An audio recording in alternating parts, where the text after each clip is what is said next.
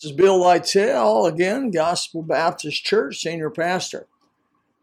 I want to talk to you about the thought on marriage, how you can save your marriage if you're having trouble, or how you can prevent it from going bad.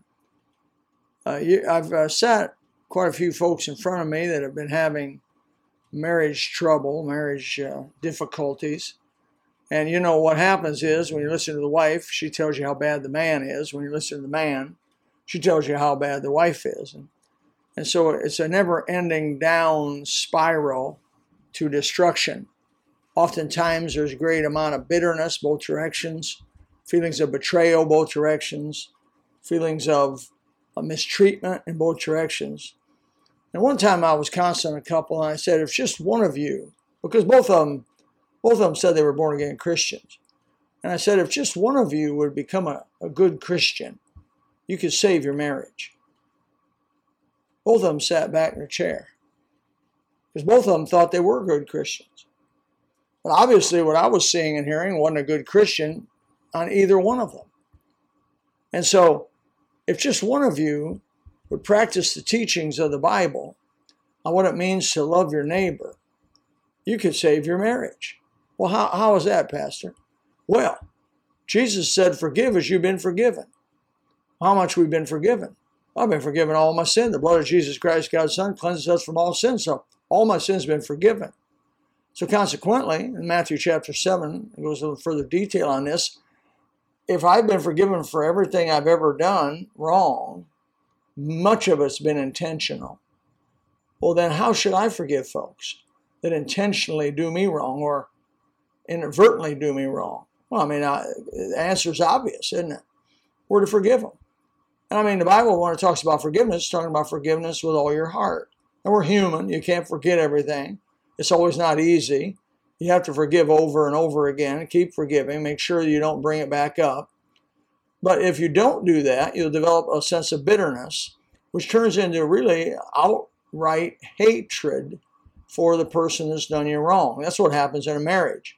Starts out great because they don't know each other well. They haven't done each other any wrong.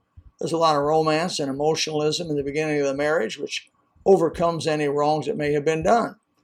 But as soon as that begins to wane and the wrongs begin to multiply, or the selfishnesses of one person or the other multiplies against the other person, bitterness develops. So when bitterness gets in the mix, bitterness breeds bitterness, breeds bitterness, breeds bitterness. And it just goes down. It's a down spiral to destruction. How do you overcome that? One of you decide to be a Christian. Who can you control? You can't control your mate. Much as you want to preach and yell and scream and stomp your feet, you can't control your mate's one of their movements or decisions. But you can control yourself. And so all I encourage you through this little blog here is go to God and say, God, I repent of my unforgiving spirit.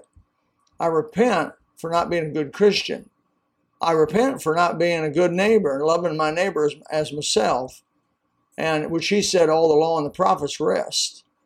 So what it takes to save a marriage is one of them needs to become a good Christian, begin to forgive the mate, straight out, up and down, mean it. And then the other mate, by the way, it's hard to resist gentleness. You can resist a mean spirit. You can resist a fight. We're born to fight. We're born to argue. But it's pretty tough to resist outright forgiveness. Forgiveness based on grace, not based on because I deserved it. And so you begin to break down your mate the way Jesus meant it to be, with an uphill spiral of compliments. Because when you're not bitter, you can start seeing good in your mate. You start seeing things that are complimentary. You start complimenting them. And you can't do that as a bitter person. So I end it with this simple thought. Why don't you become a good Christian? And why don't you just bury all those things you say your mate's done wrong to you? You just bury them in the blood of Jesus Christ, God's Son.